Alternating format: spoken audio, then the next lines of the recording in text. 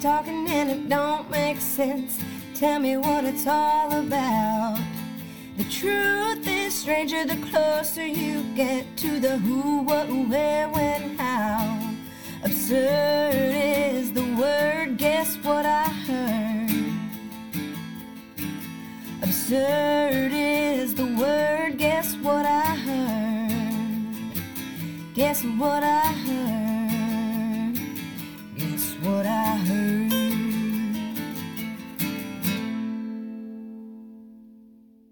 Hey guys, this is Know What I Heard. I'm Jamie, and this is part 2 of the vaccines episode. So you're most likely listening to this because you listened to part 1 and were like, oh, what next? But if you're like, what? Go back and listen to part 1. Things will make a little bit more sense. But anyway, the conversation continues with the two moms about vaccines, so here we go. Do you think that there's a relationship between vaccination and disease rates, like increases in autism, allergies, autoimmune disorders, etc.?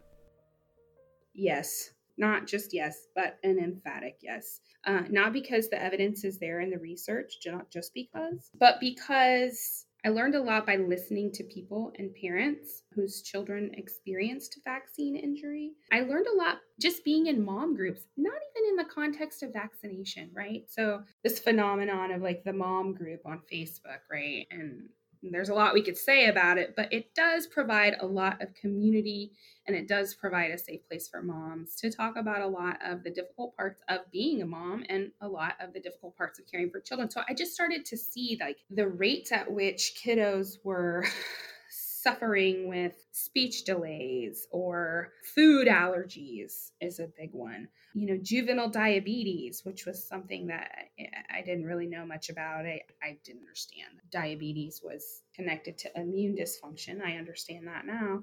But yeah, allergies, eczema, huge one. You know, every other mom was talking about eczema. Allergies, asthma. These are all things that are rooted in immune dysfunction. And these are things that we see in astronomical rates in children today. So it's just kind of this notion of like, if vaccination and the way that we implement it with this aggressive schedule, with these ingredients that we know are harmful, are we trading short-term infections for long-term chronic illnesses? And then let's take it a step further. You know, you said autism, so I'm going to say it. That's a huge area of contention and disagreement. And I would say a concerted, intentional, organized push of information to dispel that fear.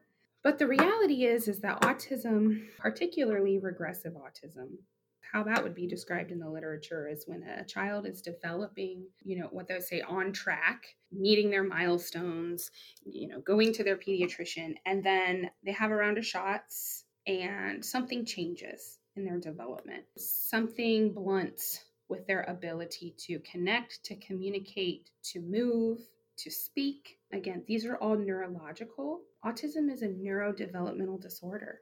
And if you're in the camp where you acknowledge the fact that there are neurotoxins in vaccines and that the immune gut brain axis can be disrupted or injured by these injections in those early developing years, I think it's really hard to say that there's not a connection there. I definitely think there is a connection there. I think that vaccines are causing neurological injury and assault to children at alarming rates. I just don't think that the conversation is couched that way. And as a matter of fact, I think there's a lot of effort put behind the push to dispel that as not being true. But when you look at the evidence, it's kind of hard to deny it. Because vaccination is dysregulating our immune system, which is dysregulating our brain, which is dysregulating our gut, which is dysregulating our ability to function, maybe is not the primary or sole reason that someone maybe develops a chronic illness, but it certainly can add to it. Your genetics can write the code, but an outside trigger or toxin can put something into motion. And I believe that's exactly what vaccination does for susceptible people, and certainly is the platform from which chronic health issues can perpetuate. in the arena of mommyhood, a lot of these things, eczema is one of them, gastrointestinal issues, food allergies, it's just the narrative is that these things are common. These things are normal. Ear infections is a big one. Kids get ear infections. Everybody knows that. When I started seeing data that was laying down some evidence that vaccination can be connected to not just ear infections, but all inflammation, all dysregulation in the body, it kind of gave me this perspective that a lot of the chronic things that kiddos face or deal with that we're kind of told are normal parts of childhood could certainly be induced by and aggravated by how we administer vaccines to children and to adults. I think the same thing with adults. I think with children, it's just more sensitive because they're at a younger developmental age and their systems are more vulnerable. But that certainly can happen with adults too. And you never know what kind of toxin or trigger is going to negatively impact your health. And this is not information that is even really controversial anymore outside of the context of vaccines. We go to the store and we want to buy our aluminum-free deodorant. Okay, cool. So at some point we realized that maybe it wasn't a good idea to slather aluminum on your skin. But are we going to go over here and deal with the fact that we're injecting it into babies? Because I think we kind of have to, right? Is it safe or is it not? Do we want to eliminate it from our daily routines to improve our health? And if so, maybe we should not inject it. That might be the most damaging way for it to assault our bodies. So these are just the conclusions that I've come to. I know there's a lot of people out there that would disagree with me, but I think there's a lot of evidence that correlates and at least says, hey, we need more research here. Chronic illness, autoimmune diseases, another phenomenon that is extremely just climbing at exponential rates for adults and children alike. At what point is it reasonable to say, hey, maybe constant overstimulation of the immune system when it's not prepared or ready to deal with what we're giving it is leading to these autoimmune issues and other immune dysfunctions? I definitely think there's a relationship there. And I think parts of exploring that relationship are purposely not being looked at to the detriment of all of us. So the relationship between vaccines versus increased allergies or, getting something where you then register on the autism spectrum. The reason why we have so many children who are allergic to eggs and peanuts, I'll tell you. Getting ready to have a baby, I wanted to be as prepared as possible, right? So I want to read up about vaccines. I want to read up about allergies. I want to read up about all this kind of random stuff. So I'm all prepared, right? So I remember reading this thing on allergies and it said, you do not give your children before the age of 3 anything having to do with peanuts, peanut butter, any kind of nuts. Why? Because they don't want that to trigger an allergy response because I don't know. That was just the new thing that they wanted to wait until the child was over the age of 3 to have peanuts or any kind of nut thing. I did not understand this, though I do understand how your body works, and you and I may have different allergies, and you may eat a peanut and your body thinks that it needs that it's foreign and needs to be attacked, and then you have your allergic reaction. But the reality is that also when you have a child growing, they develop all their own immunities on their own, right? Because remember, we're fighting all the germs every day, and they're developing all this stuff. And actually, by withholding the peanuts and the nuts and the peanut butter, unless of course you have someone in your family who is severely allergic to peanuts, you have some sort of family genetic history, then take this off the table. Okay. This is just for random, normal people who do not have food allergies normally in their family. And then now all of a sudden they've got kids with peanut butter allergies or egg allergies or whatever. Well, eggs is another one. They say, wait until the child is, over the age of 2 or whatever to have that as well.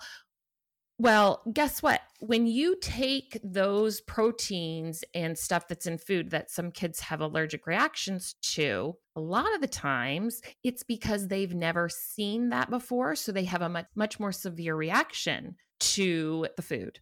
So when we wait to give our children these certain kinds of food until they're older, our body, which has never come in contact with it on any level, has no, you think of things like a virus load, you get a little bit of something in your body. It's like, okay. And then you get a little bit more and, you continue to build up this virus load. With stuff like allergies, where with food in particular, you have no opportunity for your body to build up any kind of knowledge of the stuff that you're about to put in it. So I remember reading this about food and wait till your children, and it was a newer thing that they were trying to say, wait until you give your children all these, foods until they get older. And well, I'm kind of a fly by the seat of my pants kind of gal. So I was just like, I'm going to try it anyway. Cause we had no allergies in my family. There's no food allergies at all. So, and it was fine. And then I started telling other people, I'm like, oh, well, I wouldn't wait. The people that I know who waited, not all for sure, but I do know people who waited, and then their kids, the very first time they were given peanut butter, had a terrible reaction.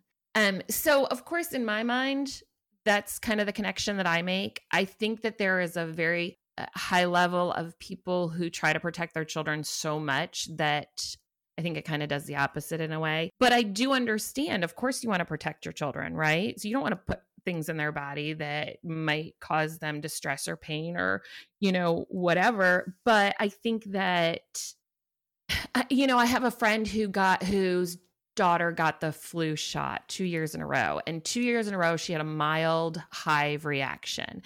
And they were able to figure out that she was allergic to eggs. She's never had eggs before. She never chose to try them. She never chose to, whatever. So it was just something she had never had. Now she gets the flu vaccine and she's having a reaction to the flu vaccine because she's actually allergic to eggs. So, I think that's, is that because she never really had eggs before? Is this, who knows? But the reality is, in my world, I think that one, we've proven, first of all, I think it was Thimerosal, or I might not be pronouncing that right, that people were concerned that caused autism in children. That's been disproven. The guy who came out with that theory, it long has been disregarded. And I think his license was revoked and all kinds of things because he literally was like making up this stuff. And unfortunately, people believe all the hype and jump right onto that, and then perpetuates the idea and the fear. And now I don't want to get vaccinated. And now, look, you didn't get vaccinated, or you did get vaccinated, and now you're allergic to eggs. That kind of thing. I just don't think there's that correlation. I think that the correlation between food allergies and the increase in food allergies is because people are being very cautious about when they introduce certain foods. Absolutely, you should. I'm not disregarding that in any way.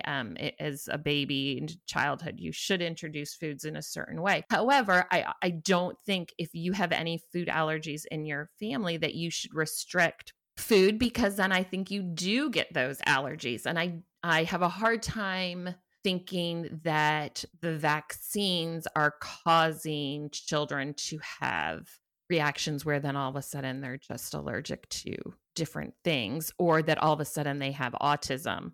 It's just not, I think that those two things are just not connected. I think that there are different pathways that you could find to the reasons why there is an increase in autism or why there's an increase in food allergies. One in particular, well, autism, it wasn't diagnosed for a very, very long time with lots of people. And forget it, if you had Asperger's or something like that, you were just weird, right? And half the time, if you had autism, you were just weird. So it's not that those numbers are so astronomically been increased, and people try to follow that train back to vaccines.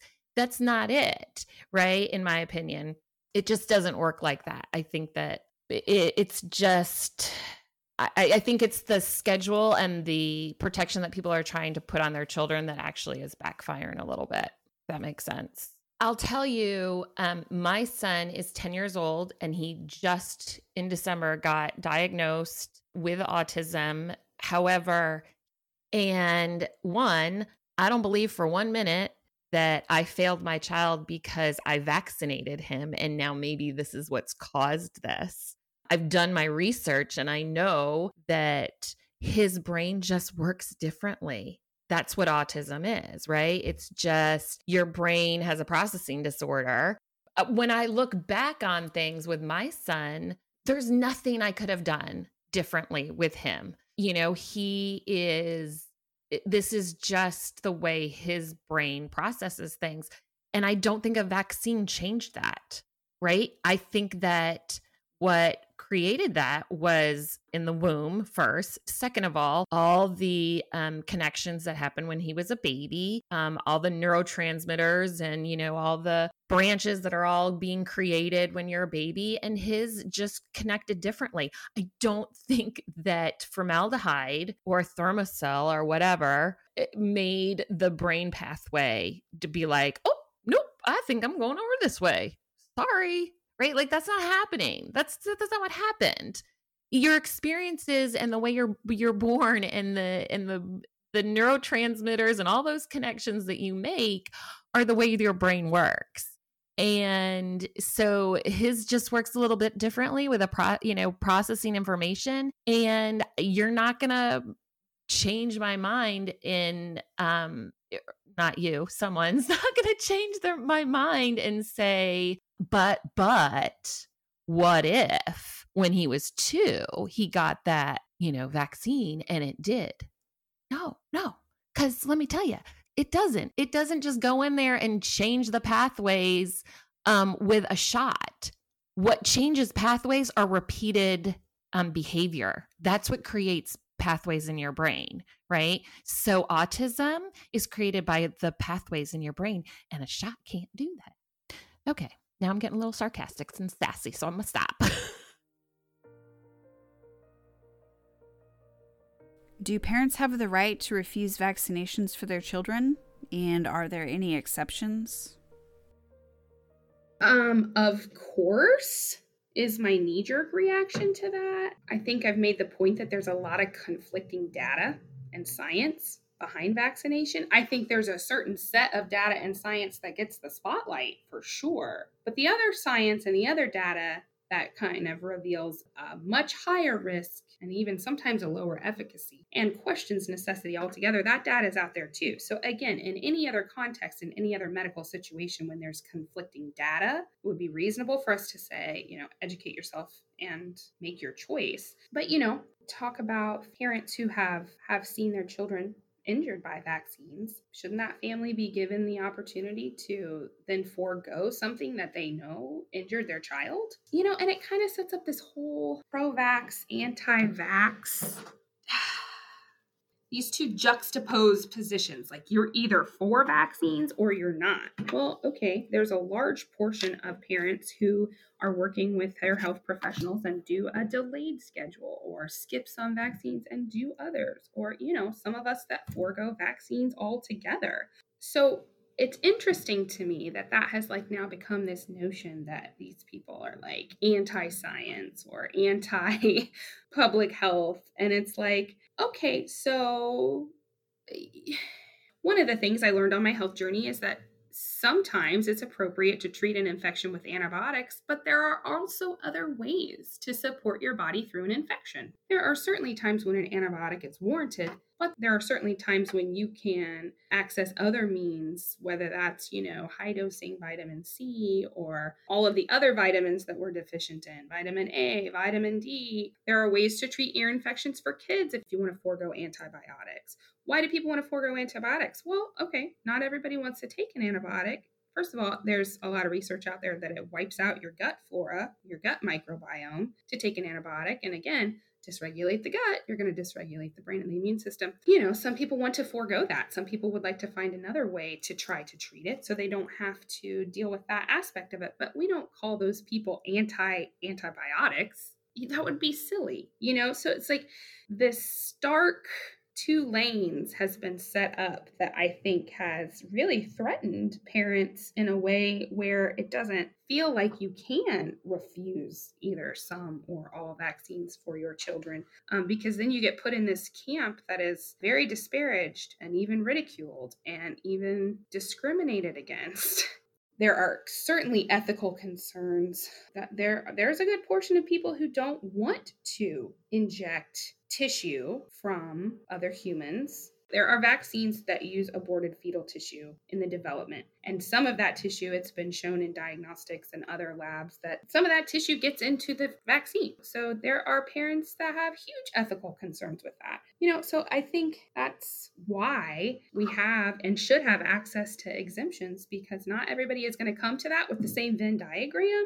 Parents who have seen their children be injured by vaccines or who have been injured themselves by vaccines and know that their child could be genetically susceptible, or parents who just have a philosophical, just as simple as I said, well, aluminum's a neurotoxin, so I'm not going to inject it into my child. That doesn't make sense to me.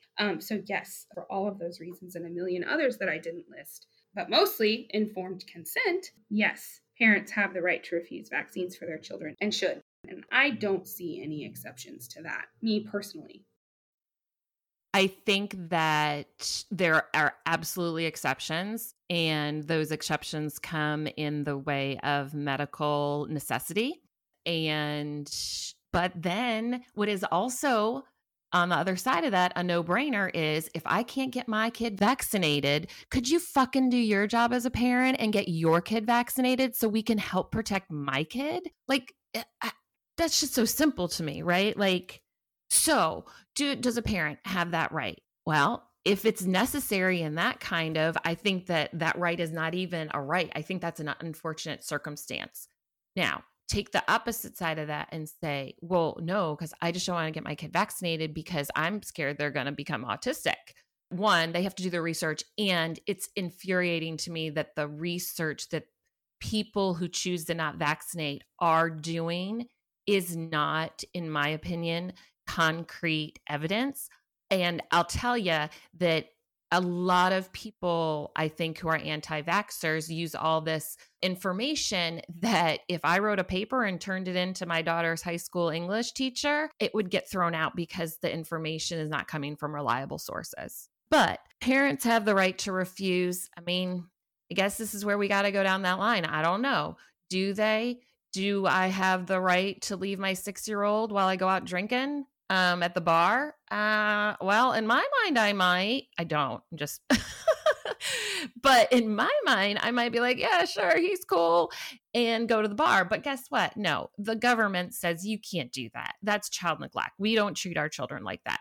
Right. So okay, fine. Can I leave my 3-year-old with my 6-year-old and my 8-year-old for 24 hours? Because that's probably cool. No, again, we're going to have to take your children away. So sorry for their bad luck. However, where is that fine line now when we talk about vaccines? Well, how can you say you can't, we need to protect our children, and we need to protect our society, and we need to protect our community, and especially, people who are more at risk for getting illnesses that could be taken care of by a vaccine. So do you get the right to say, my kid's not going to get vaccinated? The government does give you that option.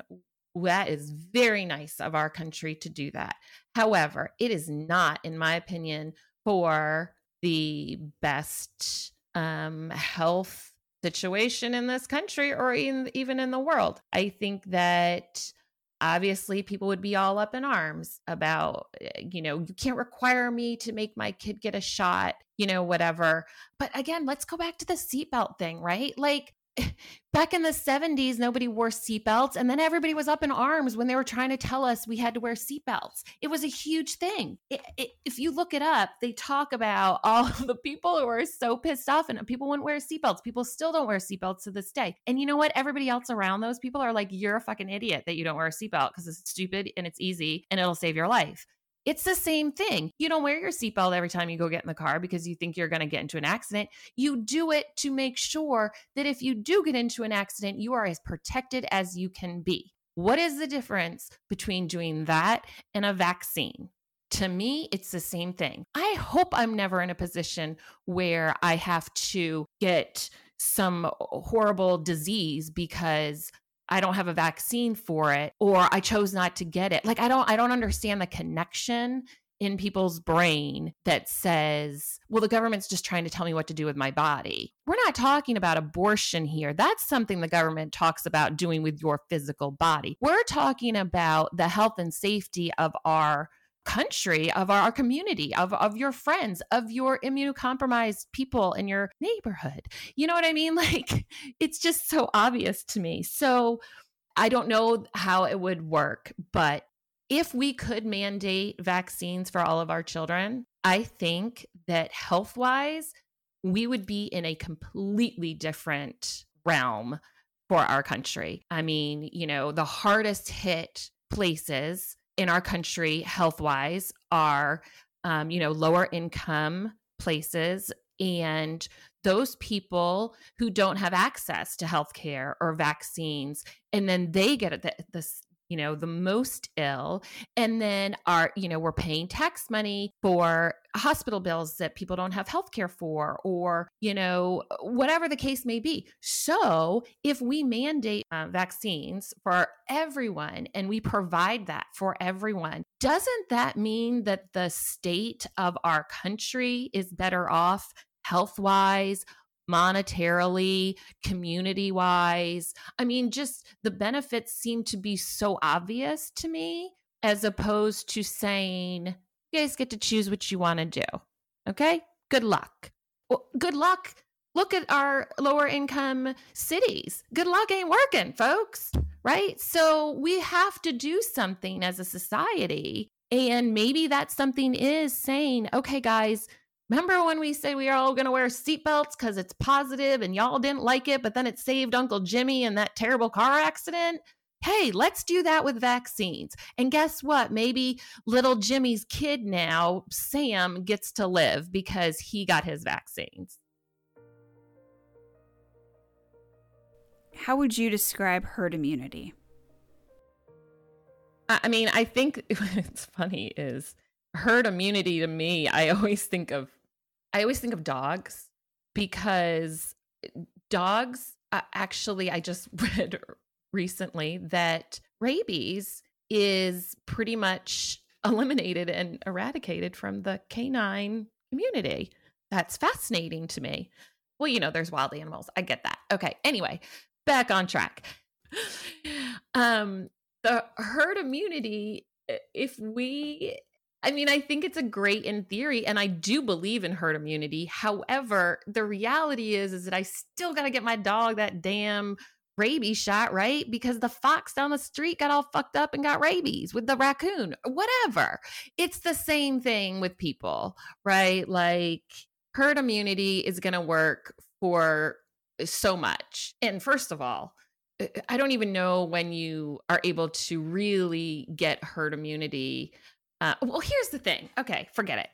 Let's say we have herd immunity. The reality is that it doesn't matter, because if you do not participate in the vaccines, the herd immunity will just go away. We saw that in the measles. I mean, yes, we still have herd immunity in a sense that, like, the majority of people in our country, in the world, are immune to this, disease or illness or whatever. But the fact of the matter is, it's not completely eradicated. It's not, or we wouldn't have it. And the reason why we have it are because people are choosing to rely on herd immunity. It's kind of like the pullout method. I may have just taken a really random turn, but it's like, you can rely on your birth control, right, as whatever. But if your pullout method is your reliance on your birth control, I mean, it's hit or miss. You know what I mean? I feel like that's how herd immunity works. Choose to do whatever you want with that information. I'm just saying. So herd immunity is a theory, an epidemiological theory about how natural infection spreads through communities, and then can sometimes protect pockets of communities when a portion of people have experienced the infection. So this was something that was studied in like the early 20th century. Like the guy's name was Heydrich, not even sure how to pronounce it. But so over like 25, 30 years, he studied from an epidemiological standpoint, he studied wild measles, right? And he watched it move through communities, and he realized this phenomenon that when a certain percentage of the community had experienced the virus, that there was kind of a herd-like protection.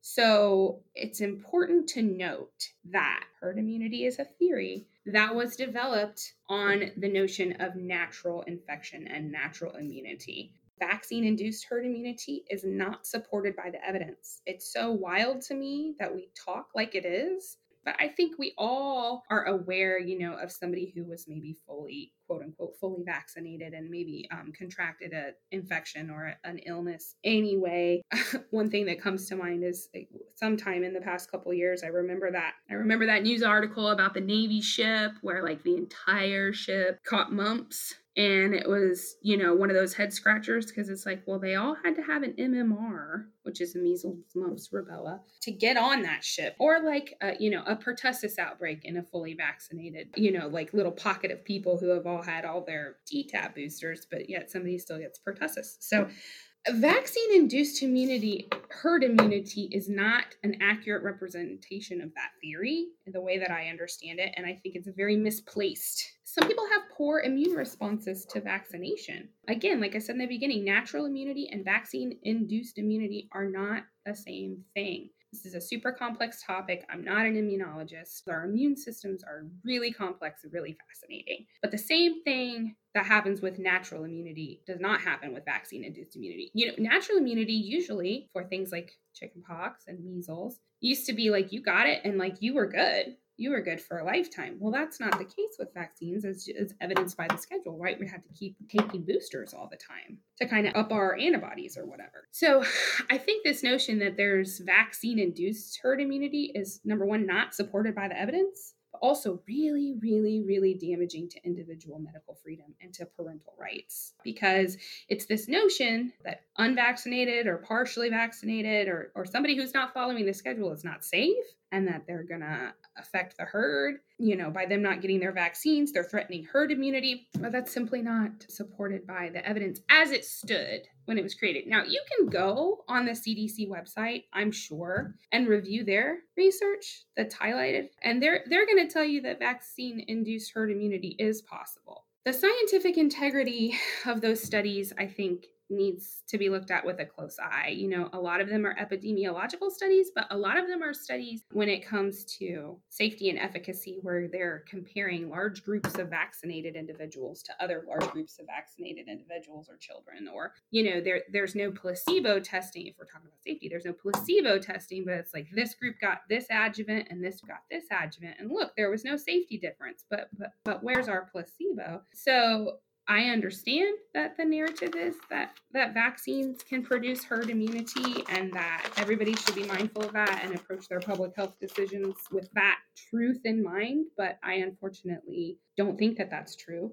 I think that's a misrepresentation of the theory of herd immunity as it stands and as it was investigated by Heydrich and kind of documented by Heydrich. And so I think that we all kind of have a misunderstanding about what true herd immunity is. And I personally believe that herd immunity is something that is most effectively achieved and safely achieved through natural infections moving through communities. Are there any diseases that you think don't need to be vaccinated for due to being very minor or very treatable, like chickenpox? Oh my God. Absolutely. Absolutely, we should get treated. I don't know if that absolutely sounded like I was saying the opposite, but no, absolutely we should get vaccinated for it. Are you kidding me? Do you know how happy I am that I do not have to deal with my children having chickenpox? Oh, dear God. No, please vaccinate them. I remember being mildly miserable during chickenpox. I was so young. I do also remember very vividly all the parents being like, well, let's have a play date because so-and-so's got chickenpox and nobody else has had it yet, or whatever the case is. Those 70s and 80s early parents were just so, lie by the seat of their pants kind of people. They were feeding us peanuts when we were 1. That's why we're not allergic. Anyway, side note. So do I think that any diseases need not to be? No, that's silly, because if I have the opportunity for my body to fight off a little bit of the disease or a little bit of the virus, whatever, and get the antibodies for it, I'm checking that box. I'm not checking the one where I'm like, I'll just risk it and, fight off my thousands of germs every day. And, oh, now I've got chicken pox because I never had it and I'm miserable and I'm going to have to get really, really sick to get the antibodies. No, sign me up for the antibodies. That's where I'm at.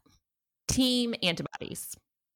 Here's my question. So you'd prefer not to have your child vaccinated because you really want them to just deal with the life's kind of shitty sometimes. So here, have a chickenpox virus to just, get a little tough. That's just dumb, right? If I would have given anything if we could have had those vaccines. And I remember when they had they came out with the vaccines, I was taking my kids and they were like, oh, they're going to get their chickenpox vaccine. And I was like, what? Oh my God, that's amazing. Hell yeah. Do them all. What's the end game, Mom? You just want to yell at me because I'm scratching? That's why you didn't give me the vaccine? I don't understand. I don't get it.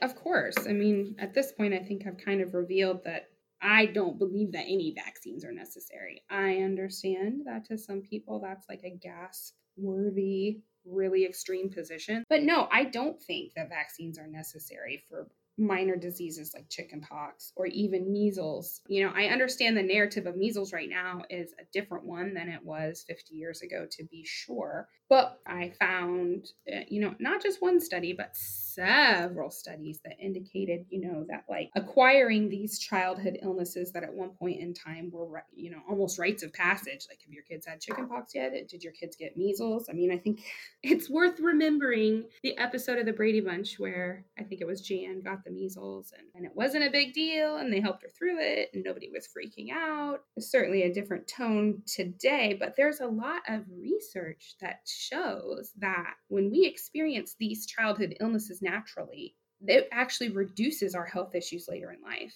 It reduces our incident of chronic illness. It reduces incident of even cancer. Cancer is a big one, and we haven't really talked much about that at all. So not only do I think they're not necessary, I think there's a lot of evidence to show that experiencing these infections naturally build our immune system up in ways that we need it to be built up so that it is more equipped and better functioning as we move through life. It's we're trading short-term infections, which I just want to take a second and acknowledge that I understand that there are people and kiddos who are immune compromised who, chickenpox would be deadly for them or measles could be deadly for them. I certainly recognize that. I'm not trying to be dismissive of that at all. But what I'm saying is when there are people who are not suffering from those deficits, which the number of people who don't have some sort of immune dysfunction is dwindling. My point is most people can, with the right support and the right treatment, can make it through these illnesses and come out on the other side with a better functioning,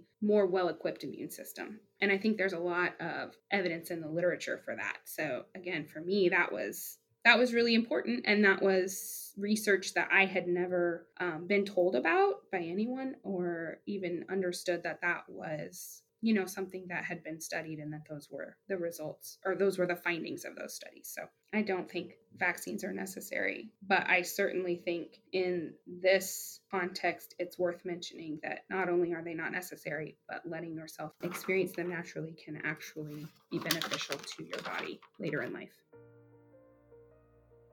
Have you vaccinated your children?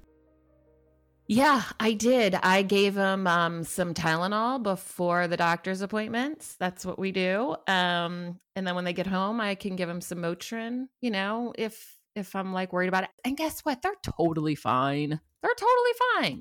So yeah, vaccinate them all. As a matter of fact, I will say this. My daughter got the HPV vaccine when she was 11 or 12, and that's a 2-part shot, the Gardasil. So I will say, kind of off on a tangent, I even did that, and I'll have my boys get it too. And the reason why is because those commercials where you're get this. It's so obvious. And you get, you see the commercials and they sell you on it because that's their goal. And it worked. It sold me on it. But I wasn't like super active to go make sure that she got that particular vaccine just because I didn't know very much about it. And she was still, in that time frame where she was just starting to be old enough to get it, because you have to get it within a certain window. And it's 2 shots.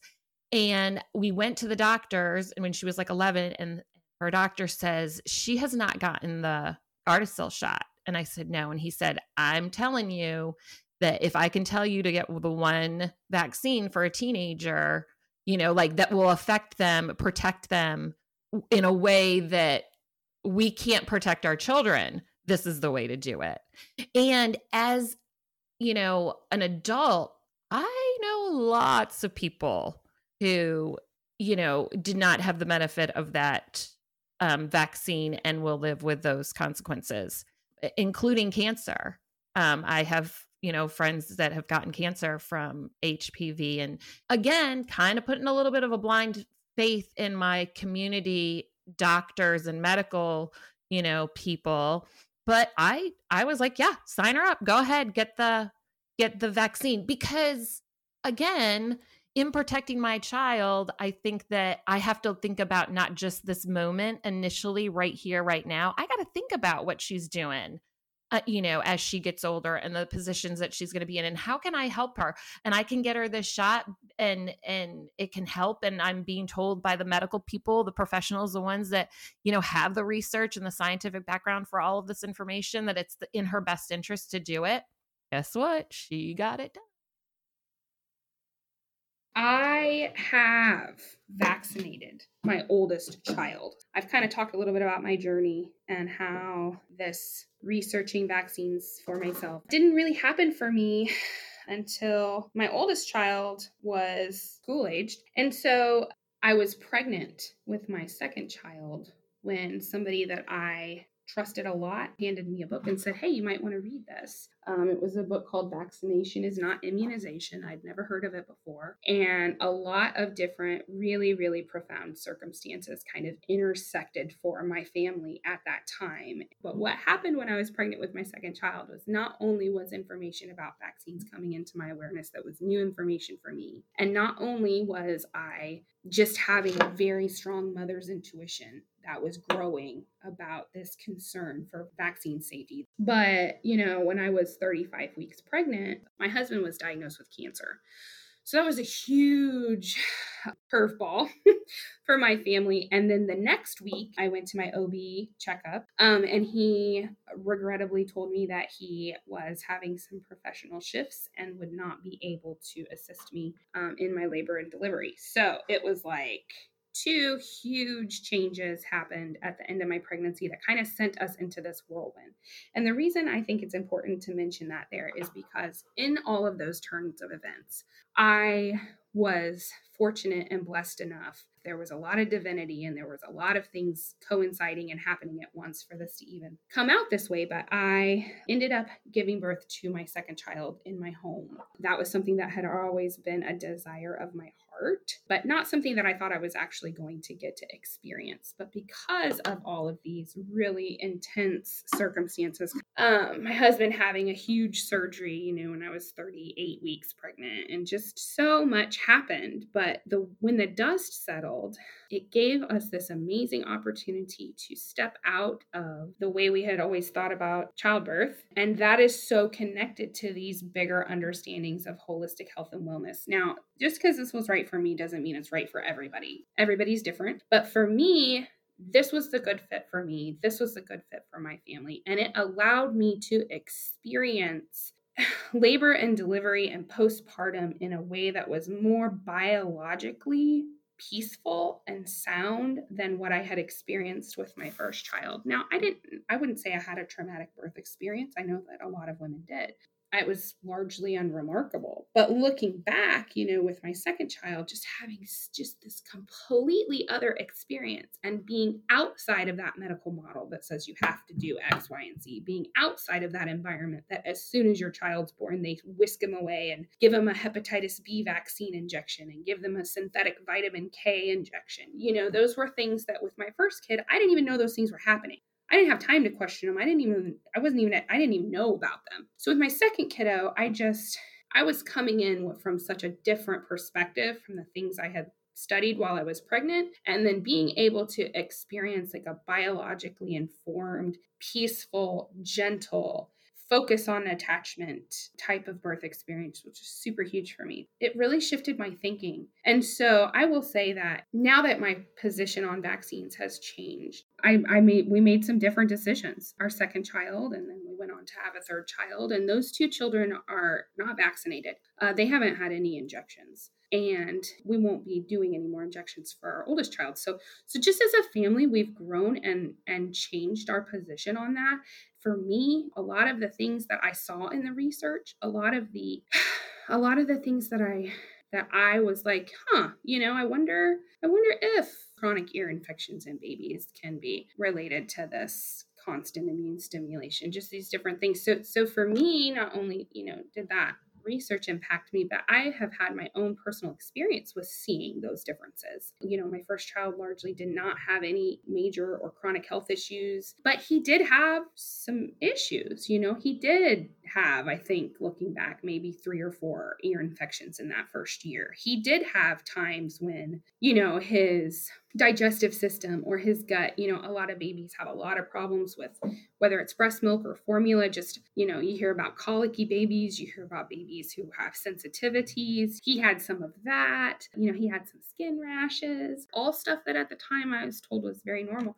But for me personally, that has not been my experience with my children that have not received vaccines. My 2 children who haven't received vaccines have really never been ill. Of course, that's not to say that they haven't suffered with their own, just developmental, I don't even want to say difficulties. Every baby's different. Every baby develops differently. So I never want to compare too much, but I will tell you, we have seen completely different health outcomes with regards to mild and moderate issues with babies and toddlers in our vaccinated child versus our unvaccinated children. So that to me just strengthens my position. It strengthens that I feel confident that this is the right choice for our family. I feel confident that this choice has to be left open for families. Where there is risk, there must be choice. This is not a controversial idea or a notion until we start talking about vaccines.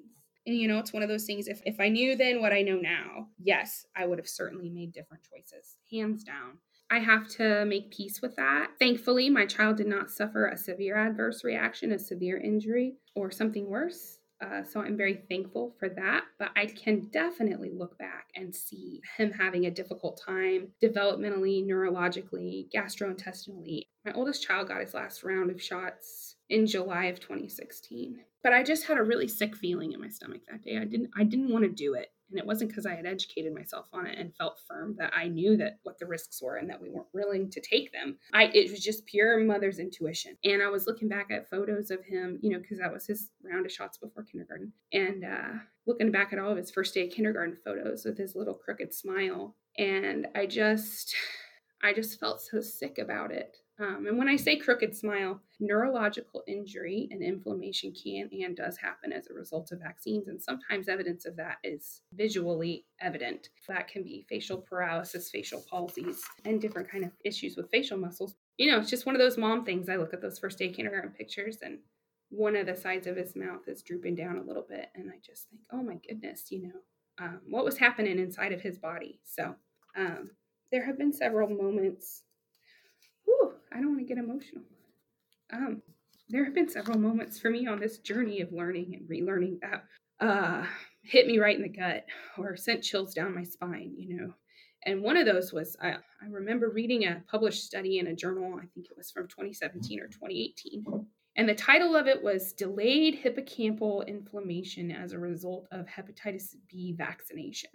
And the research basically outlined that the aluminum adjuvants in a hepatitis B vaccine can and do cause neurological injury. Sometimes that neurological injury looks like inflammation on the brain. Sometimes that inflammation is delayed. So that's what the science says. But I had to sit there for a second and say to myself, if we're doing this to babies on the first day of life, how do we know if we're injuring them? How do we know what their baseline is neurologically, neurodevelopmentally? We don't. There have just been moments of realization for me that make my heart ache. And I do have regrets. I would do things differently, but I'm thankful to be where I am now and to know what I know now so that I can make an informed decision that fits my values and that fits my family's needs. And then to just have the things that I'm reading in the literature be reinforced in my own family unit. Yes, it's anecdotal evidence. Take it for what you will. My experience is not more important or more valid than anyone else's, but I see with my own two eyes two children whose immune systems have never been assaulted, and they're better for it. And so it just further solidifies my confidence in my decision. I feel informed. I feel confident. Nobody wakes up and says, hey, it might be really fun to just take a huge leap outside of societal norms. It might be really fun to make a different decision than everybody else makes for their kids. Nobody says that. It's not fun. It's angsty. And it can be difficult, and it can take a lot of courage to follow your intuition and to trust your own knowledge and perceptions and to take that step and say, this is what's right for us. Vaccines are not the only way to stay healthy, and there are better ways that carry far less risk that are worth exploring. Are there any exceptions to vaccines you would consider giving or not giving your child or yourself? At this point, no.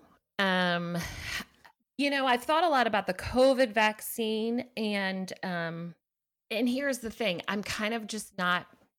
Well, one, I've watched people get it. My husband got it. He's completely fine. I know lots of people who've gotten it and they're completely fine. And, you also have the background. It's like that background music where you have people like, oh, it might make them sterile, or, you don't know, it might give them Bell's palsy and it never goes away, or, whatever. Like, I feel like that's just kind of like background noise. The children and I are not eligible to get vaccines right now for COVID. So it's kind of one of those things that I'm like, just kind of waiting out a little bit. And when it's our turn to go, to be honest, I'm probably still not going to think about it. I'm probably just going to be like, okay, it's our turn. Our time's up. Like, this is it.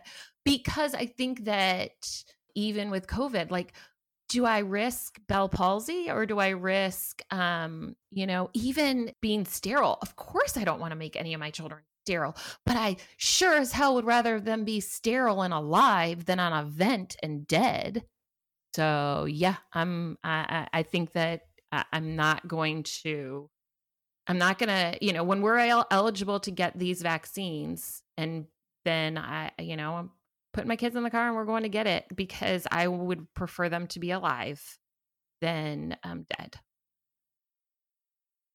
So I think I've made my point, but I would like to say I would take that on a case-by-case basis. I mean, you never know what circumstances are going to come up. Obviously, let's just take a look back at the last year and everybody acknowledge to ourselves, like, we don't know what's around the next corner. But this is where I come back to, the fundamentals of what I believe about the immune system and what I believe supports and propels healthy functioning of the immune system, and what I believe about the immune brain gut axis and what supports that. To me, vaccination is not that. So, I don't know what circumstance is going to come up. I don't know if my family and I will ever have the opportunity to travel internationally. I don't know, what type of outbreaks or pandemics are in the future.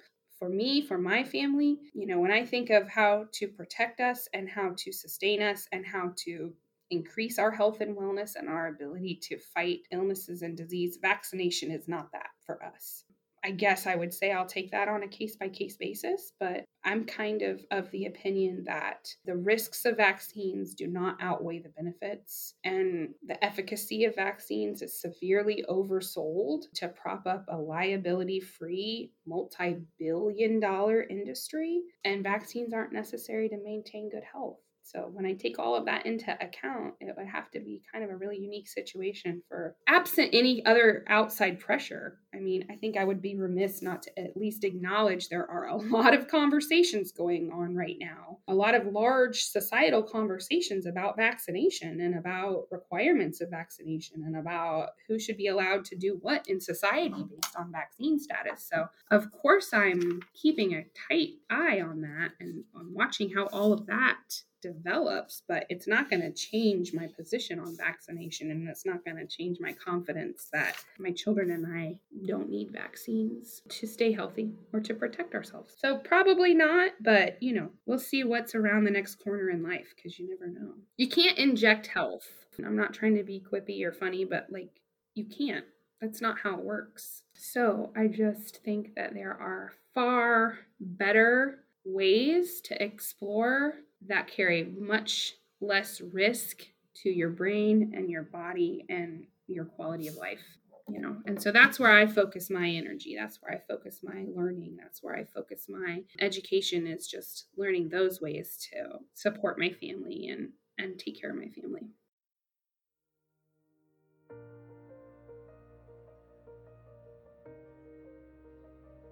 Huge thank you to the moms who joined me on this episode. I really appreciate you being so open about your decisions. And thank you guys so much for listening. I really appreciate it. If you can please rate, review, and subscribe to the podcast wherever you listen to your podcasts. Also, if you haven't already liked the Facebook page, please like us at Know What I Heard Podcast. Follow us on Instagram. And if you have any questions or show ideas or comments, please send an email to knowwhatiheard@gmail.com. And until next time, hey, know what I heard?